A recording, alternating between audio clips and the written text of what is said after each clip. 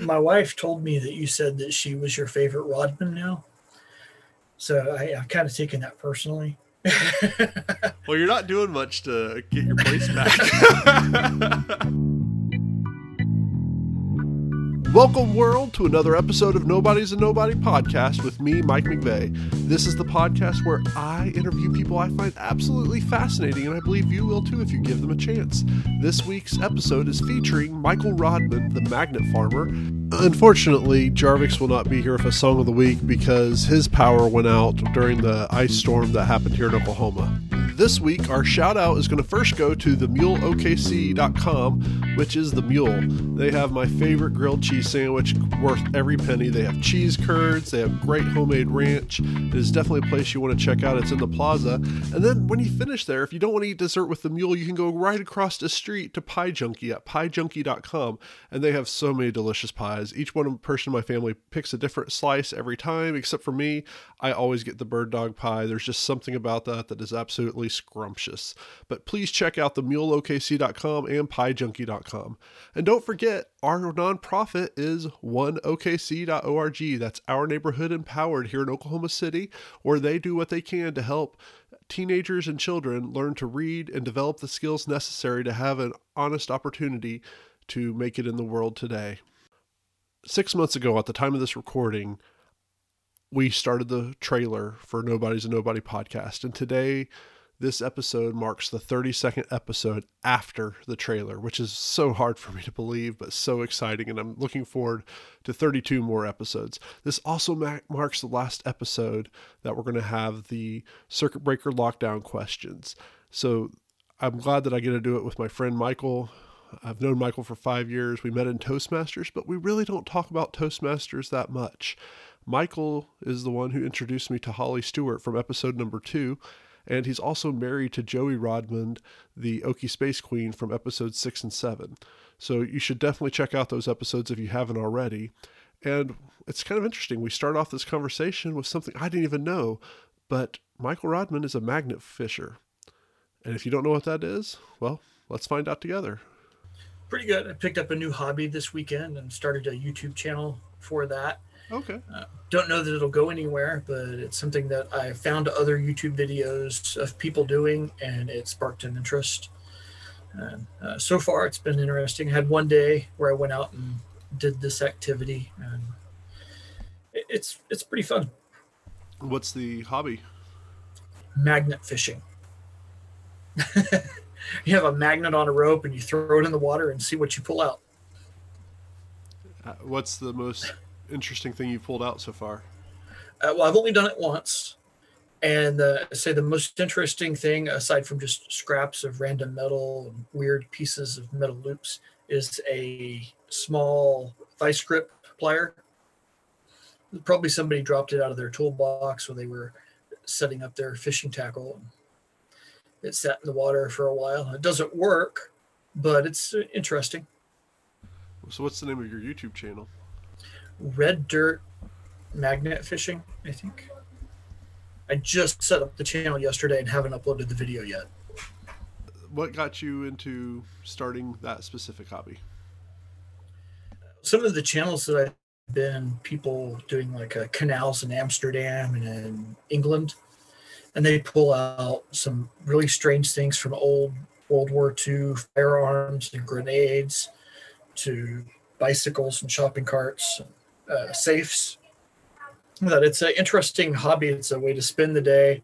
It's not unlike fishing in that you sometimes throw out and don't bring up anything, but at the same time, you also get to clean up our water waste. I do remember you've told some stories about how when you were a kid, you just picked up different, I don't know, were they textbooks or just really what most people consider difficult science or difficult math books, and just started working it out on your own?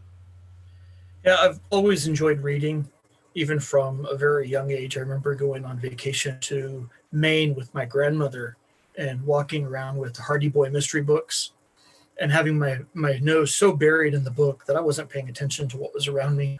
She probably saved me from getting run over several times.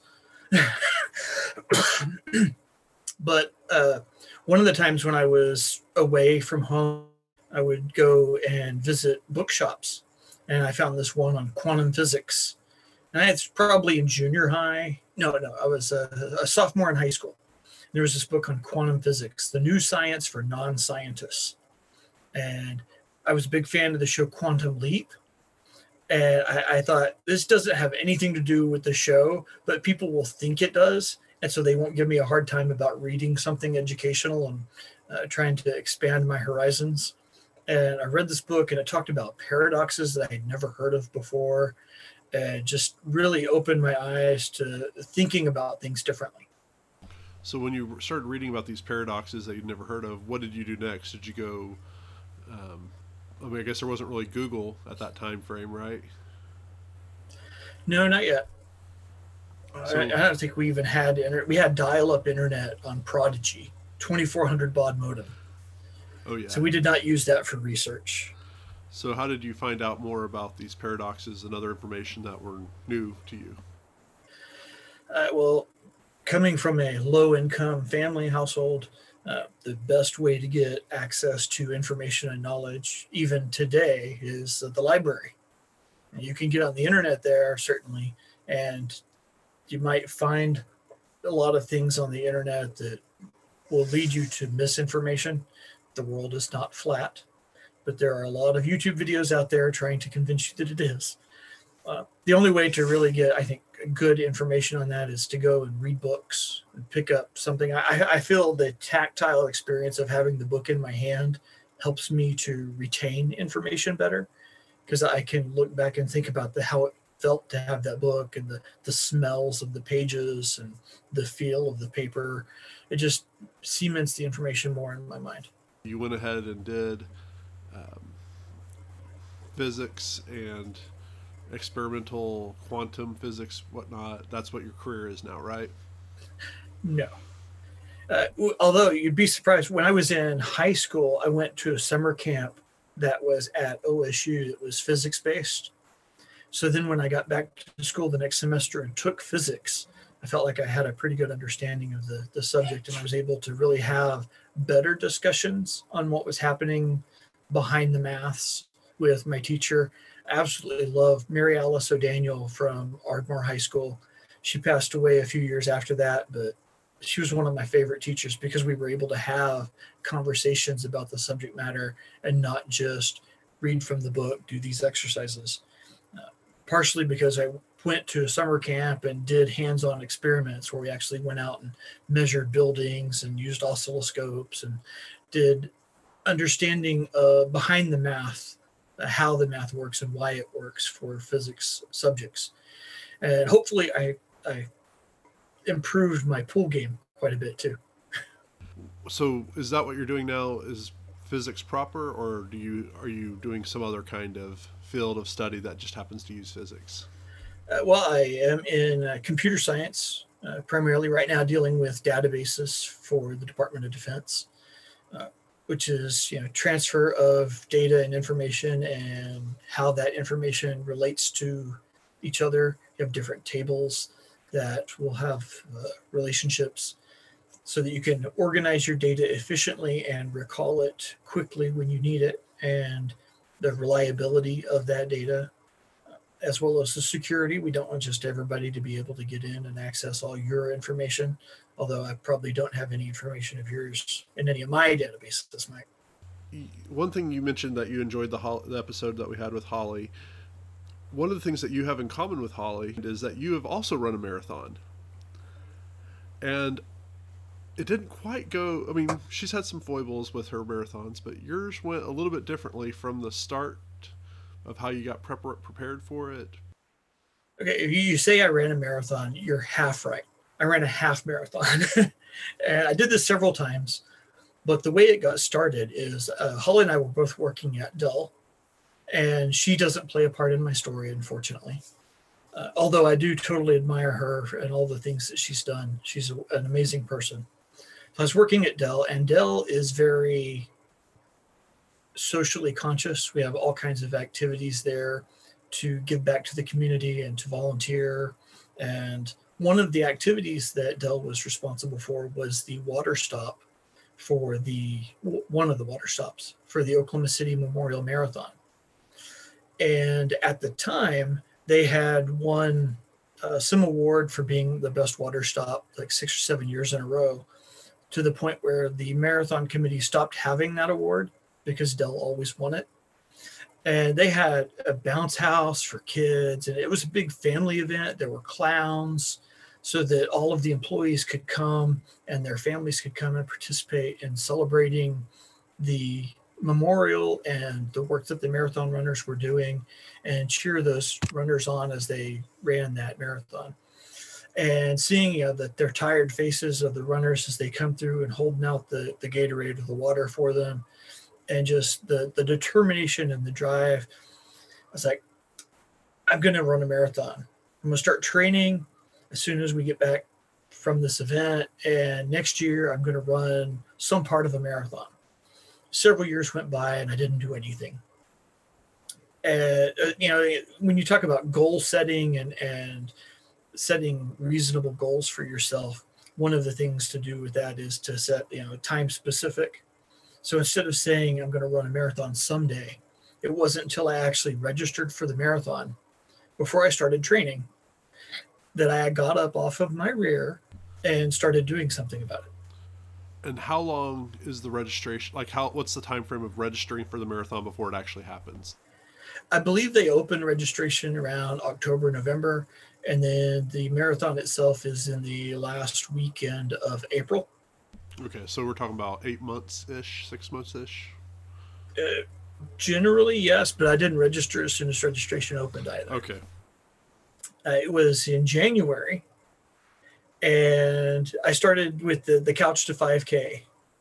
So going from not running at all, if you wanted to chase me, I'm just going to stand there and let you get me because it's too much effort, to running a 5K. And I did my first 5K on St. Patrick's Day. There was a St. Patrick's Day marathon here in Oklahoma City.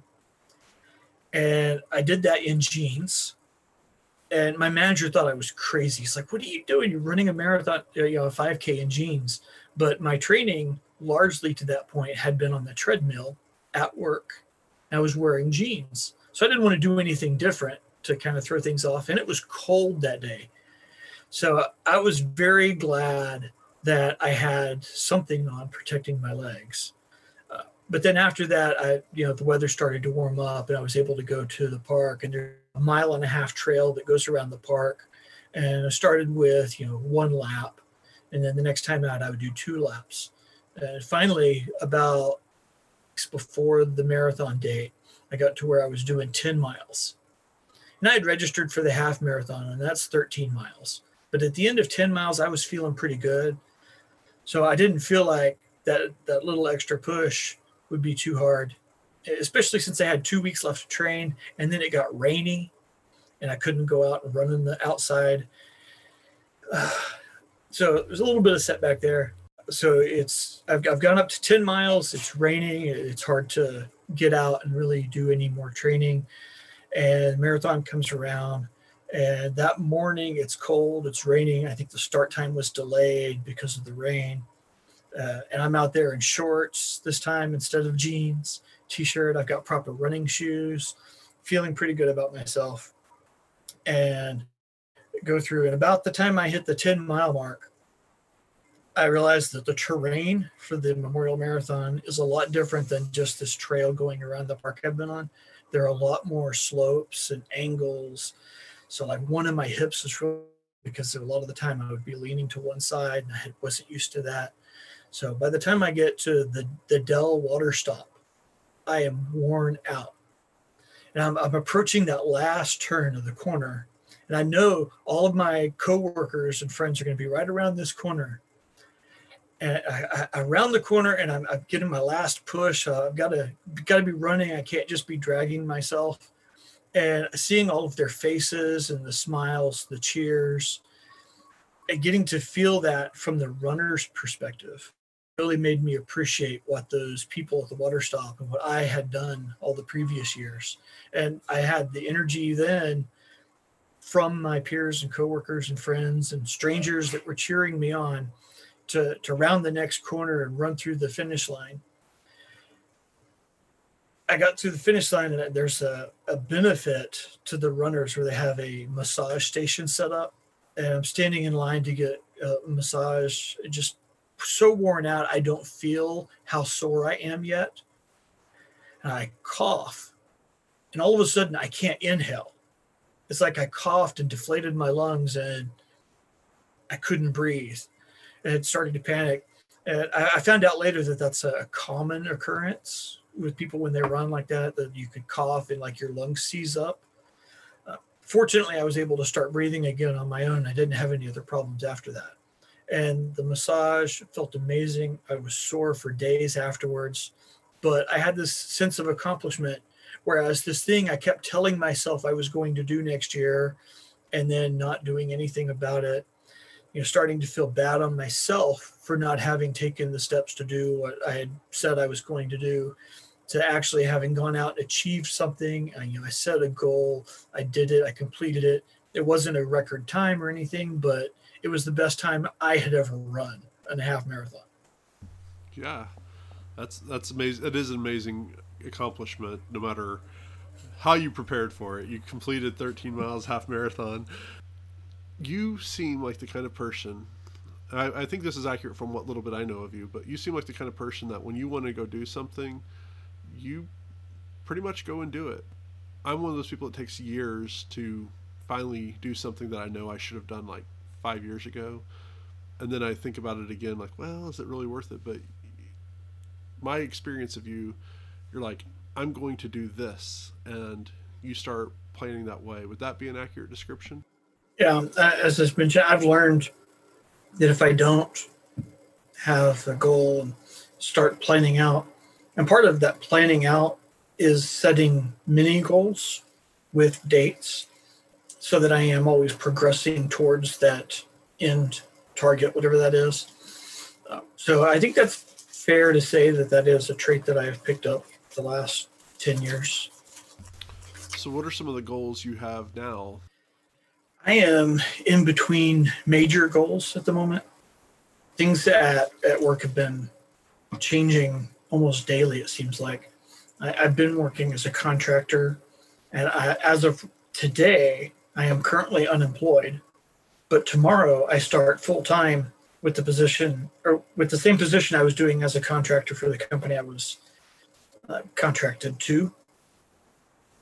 So I'm just essentially, Friday was my last day at the contracting agency, and Tuesday is my first day as a full-time official employee. So I've been focused a lot around just keeping work going, and the work history this last year has been kind of changing and strange. The company I was working for was starting to outsource all their IT department, and I've just been focused on keeping my professional ducks in a row so that I can continue to provide for my family.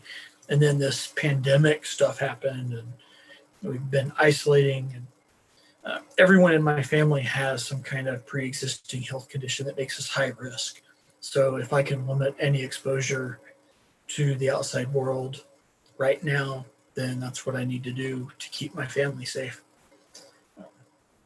So getting this magnet and starting that was the most recent thing.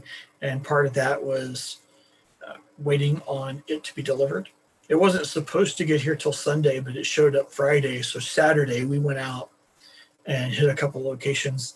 And first location was uninteresting.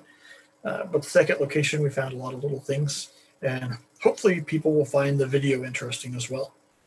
There were some things that I didn't find out about until watching the video. Things that my daughter had said in the background to my wife that got included in the subtitles on the video. So if you're watching it and you don't quite hear something, it's in the text at the bottom of the screen so you can read it. My daughter is hilarious, by the way.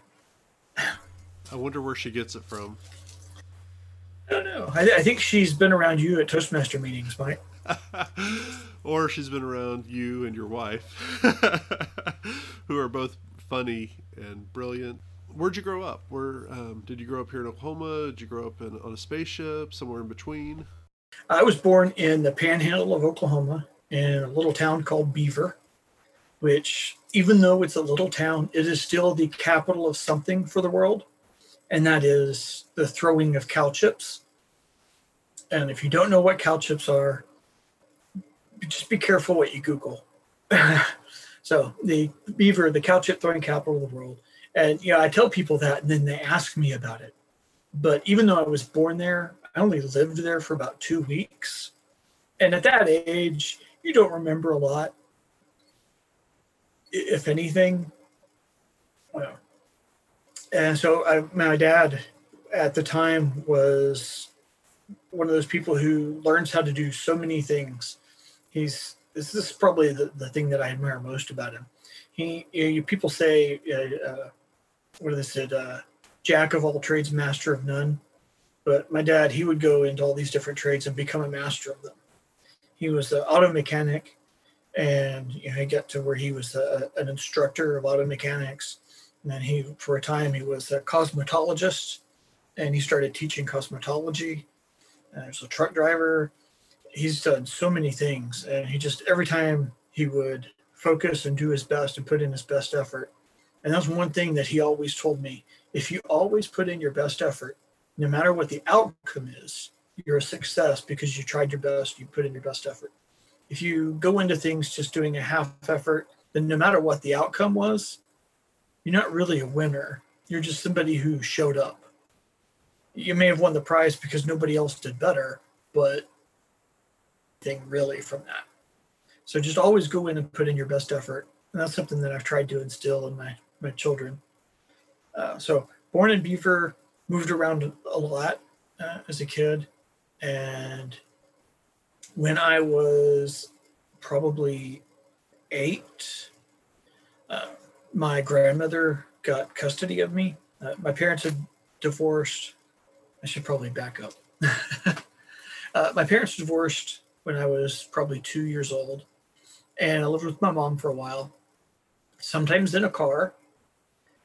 One of my earliest memories is her, at the time, husband and some woman being in a back room and hearing screaming and her running out of that back room. I don't know who this woman was. Bloody, naked, screaming, running out of that back room and out of the house, and him running after her. It was not a great environment.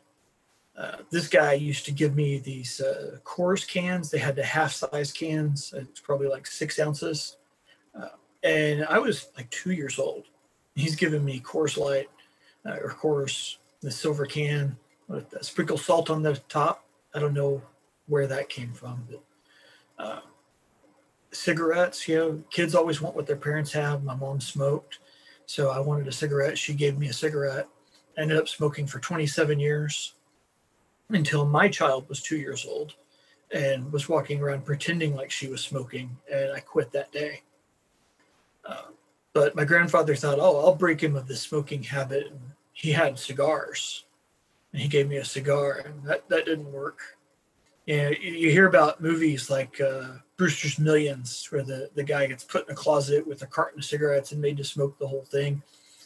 That doesn't work to stop somebody from an addiction when you're shoving the addictive chemical into them. It might make people sick, but it doesn't keep them from getting addicted to it. So my mom had custody of me for a while, and then my dad had to use a private investigator to find me and took my mom to court to get custody of me. And it was a lot of he said and she said stories on both sides. The judge not really able to come to a determination based on the things that she was hearing, called me into her chambers, and we talked for a little while. And she asked what I wanted. And I chose to live with my dad at that time. I was about 5 years old. And he was married, and I had a stepsister who was 1 month younger than me. So I got to be the older kid. She resented me for that for a long time. And for about the next 3 years, things were pretty good, I thought. Dad drank and fed the dog beer, and that was fun. Some strange memories from that time. Didn't realize what alcoholism was until about the time I was 8, and I went to live with my grandmother because my dad went into rehab. And he was in and out of rehab for a while. Alcoholism is a tough thing to beat for a lot of people. And I think it was about 3 years before he finally was ready for me to come live with him again. He had remarried and was living in Ardmore, Oklahoma. So up to this point, I was really in the Oklahoma City area. I moved to Ardmore halfway through 5th grade. I was about 11 years old and went to high school there. I am in Ardmore, and 5th grade, the teacher would take us every Friday after the lunchtime, and we would walk to this little burger shop that was probably 500 feet from the school, and he would buy us soda. So I started warming up to the idea that there might be some good teachers in Ardmore because I got soda. And went to junior high there, and I mentioned my experience planning out my high school career. And high school where I met Mary Alice O'Daniel, a physics teacher who I absolutely adored. And I had a biology teacher and a later physiology teacher who I absolutely hated at the time because she liked me so much. And not like in a creepy way, but just I didn't want to be teacher's pet. I didn't want to have a teacher dote on me in class. Nobody wants to be that guy. Wait a minute, so you got to be the teacher's pet? Well, and you should also understand that the classes I was taking were all the AP's honors classes. So it was the smartest kids in the school. And then to have from that group, the teacher's attention focused on you as the good kid, that was just too much. I may have sabotaged myself more than I needed to because of that. There was one time that I was in her class, and it was the class was set up with lab tables. So you had 4 people at a square-ish table, and we're in lab groups. And I don't remember what our group was doing. It may have been dissecting a fetal pig or something at that point because we got to do all those cool things. And I burped. And I said, "Excuse me," so the people at my table could hear it. But I didn't realize that when you do something bad, the apology should be as loud as the offense. So my teacher had heard the burp apparently, but she didn't hear the apology. And so she made a big deal out of it. And I, not even really realizing how loud the burp had been, apologized at the top of my lungs so that everybody could hear it. So now whenever I see things that people do online and they have this apology that may not really be an apology, you see things like, "I'm sorry if you were offended." That's not an apology. I did learn from her about apologies. You apologize. "I'm sorry that I did the thing that I did. I realize it was wrong. I'll take steps in the future not to do it, or to, at least in the case of a belch, maybe stifle it more." But despite the fact that I did not like her, I did learn a lot from her classes. And an amazing chemistry teacher. Yeah, my freshman year, our geology teacher, I absolutely tormented her. When school started and people found out that she was the teacher of that class, we were informed that she thought her husband had been reincarnated as a pencil. I'm sorry, as a tree. Her husband had been reincarnated as a tree. So whenever you needed to sharpen your pencil, she was very sensitive. And being the... like, seriously, she was sensitive when someone sharpened a pencil? Oh yeah. And being the outstanding student that I was, I would go to the front of the class next to her table, her desk, where the pencil sharpener was, and I would scream, "Stop! Don't! You're killing me!" Oh, that's awesome. I mean, it's horrible. It's horrible. Bad Michael, but great at the same time. And while I'm doing it, I'm not reacting. I'm not moving my face. I'm not moving my lips. I'm like throwing in my voice, trying to be a ventriloquist. And the class is laughing behind me, and she can't see that it's me doing it.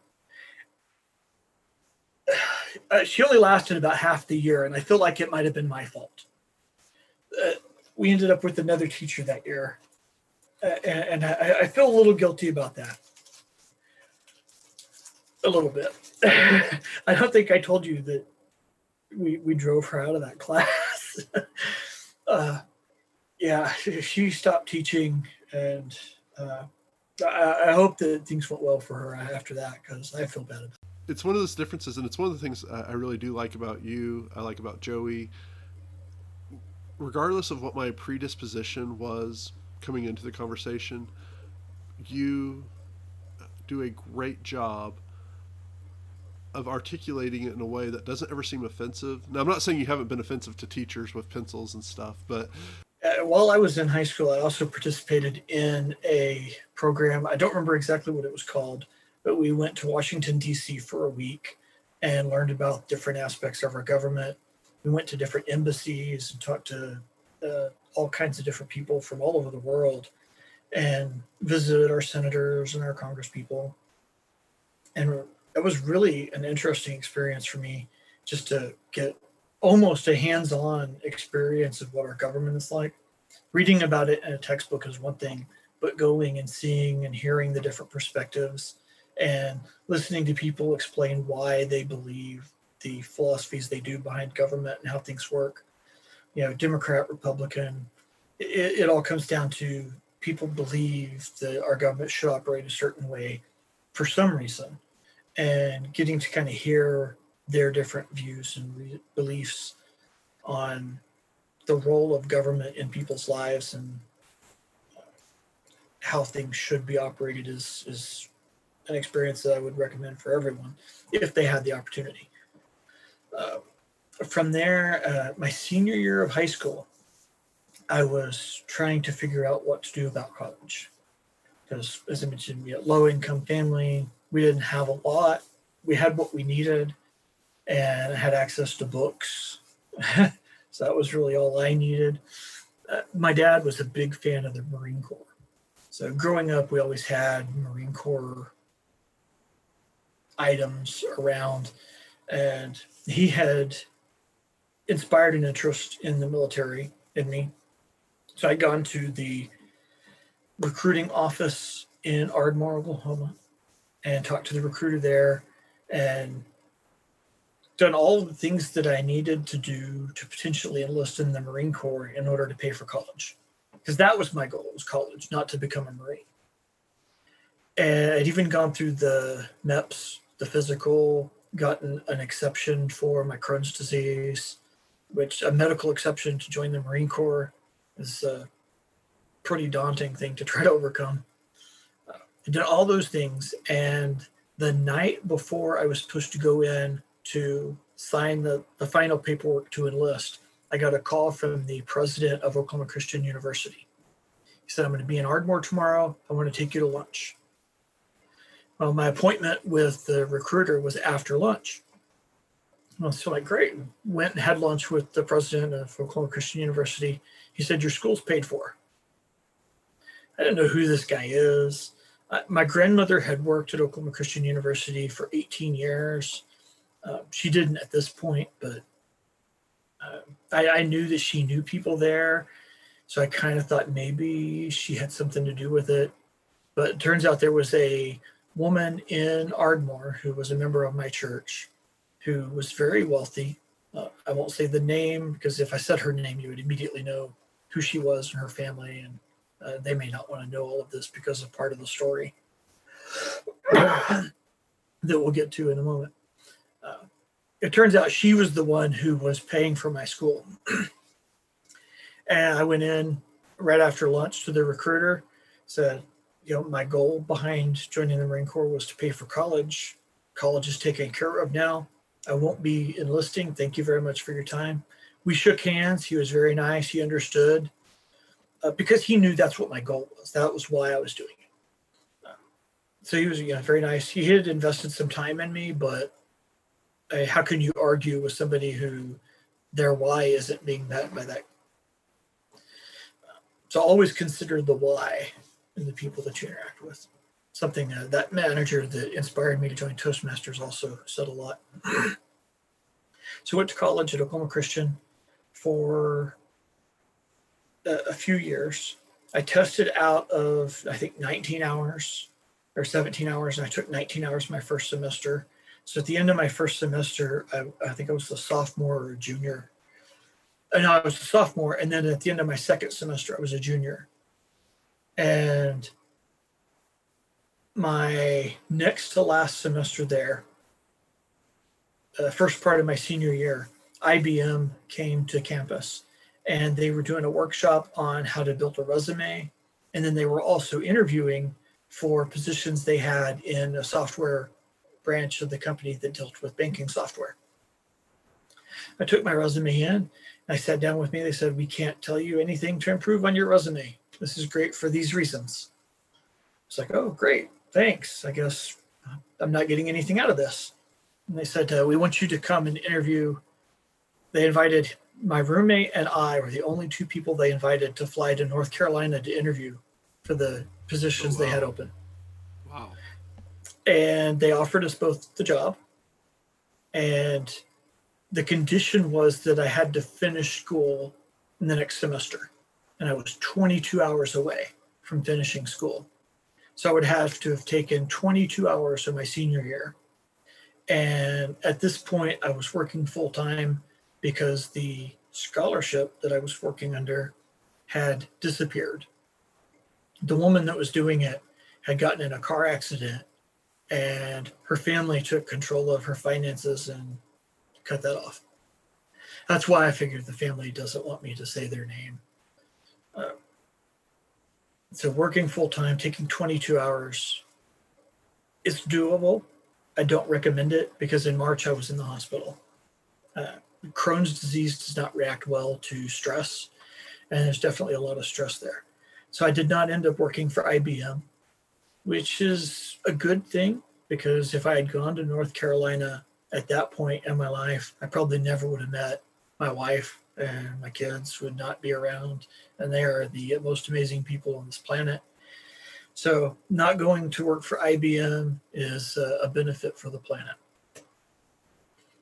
Well, thank you for benefiting our planet. Now, I seem to remember at some point you also were a youth pastor? After I met my wife and we had moved back to Oklahoma, so we had two children, we were going to the church that she went to growing up, and they needed a youth pastor. And so I talked to them about taking on that role, and I ended up being their youth minister. The reason I left wasn't because they didn't like me or because I wanted a different job. My youngest child was 11 months old and was in the hospital for a month, during which time nobody from the church came to visit or call or even express any sympathy or anything. But not only that, at one point I was on my way to the car to go home to get a change of clothes and some stuff for my wife because we were pretty much staying in the hospital room with our daughter. And I ran into one of the elders from the church and his wife in the parking lot because they were there to visit somebody else. They didn't say anything. I said, "Oh, hi, are you guys coming to see us? We're in this room." And and they left. And that was the end of my experience as a youth minister.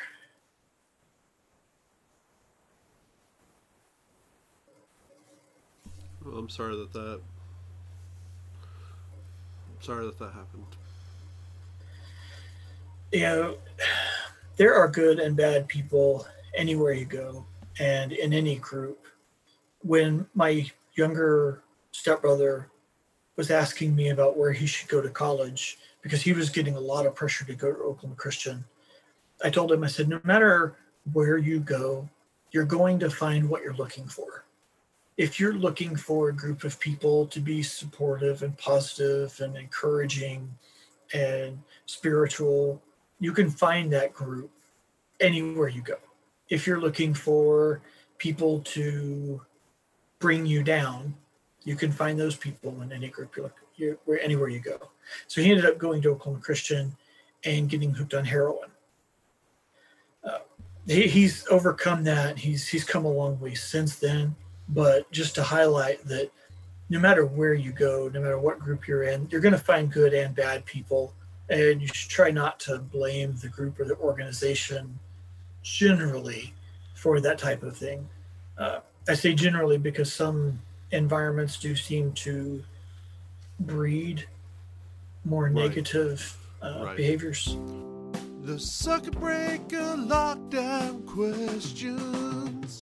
All right, so for my friend Amy, what's been the most influential book in your life?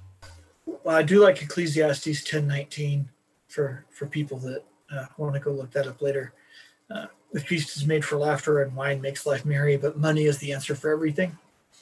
I'm like, hey, the Bible said so.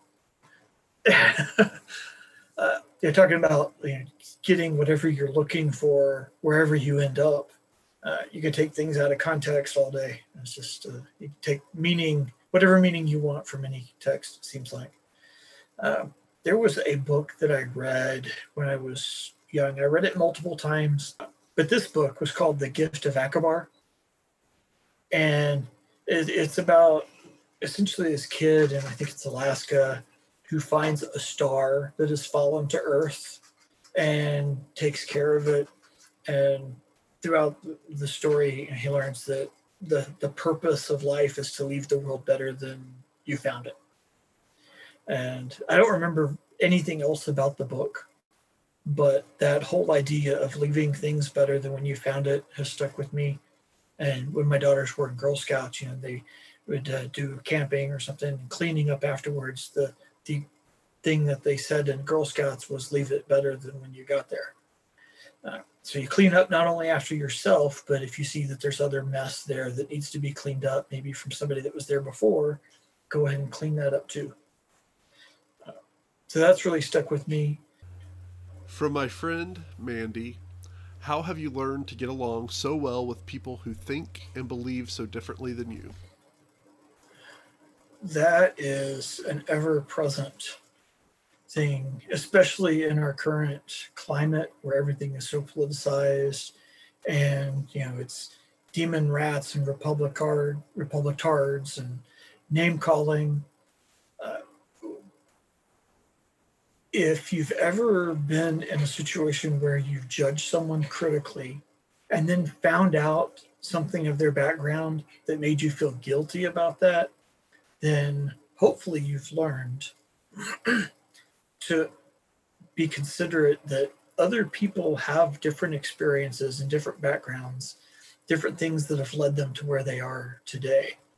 And when I was working at Dell, we had a lot of employee training about, I can't even think of the word right now.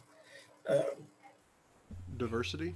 Yes, a lot of diversity training, and just understanding that people have different cultures, different things that they've learned, not only from their heritage, but from their experiences. And, maybe somebody doesn't drink alcohol because they grew up in an alcoholic family and they don't want to take any risk of that. Or, maybe they just don't like the taste of alcohol. There's all kinds of reasons why somebody might not like alcohol. And to just judge someone like that, be like, oh, they don't like alcohol. It seems kind of stupid in that example, at least. But just understanding that people come from a wide background, and until you really stop to consider why they think what they think or why they feel like they feel, you really shouldn't judge. You really can't judge reasonably. If we talked about facts. Facts don't care about your feelings. You can argue the facts. You can present facts and tables and data to people that have different feelings, thoughts about things, and they may not change their minds because their feelings don't care about the facts. But maybe the reason they have the biases that they do is because of their backgrounds and the experiences they've had. Not that they're a bad person, just that they've had a hard life or hard experiences. And really trying to understand that about people has framed my tolerance for people that are different than I am. So hopefully that works for people. It seems to work well for me. I generally don't judge people, at least not openly. Except when you do, right? Right. For my friend Rashad, if you were a tree, what kind of pizza would you eat?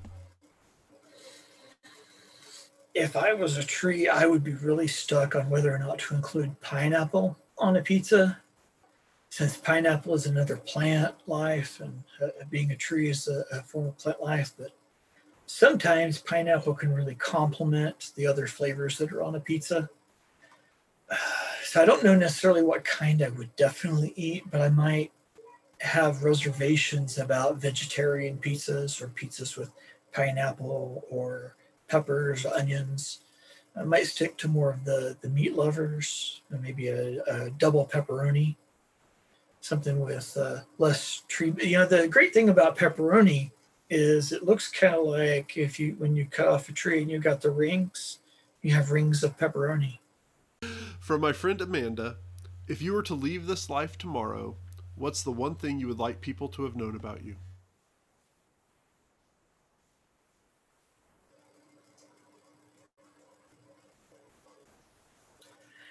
I am very much an introvert,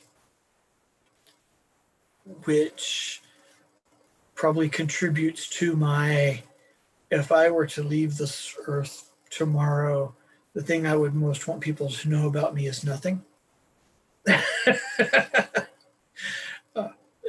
Hopefully that's a unique answer for your podcast. I would rather not be known and have maybe things that I did be known than be the focus of the attention. In the spirit of Harry Carey from the Chicago Cubs, this is for my friend Adrian. If you were a donut, would you eat yourself?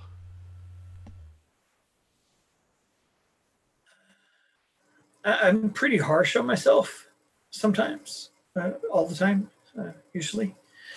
So I probably would.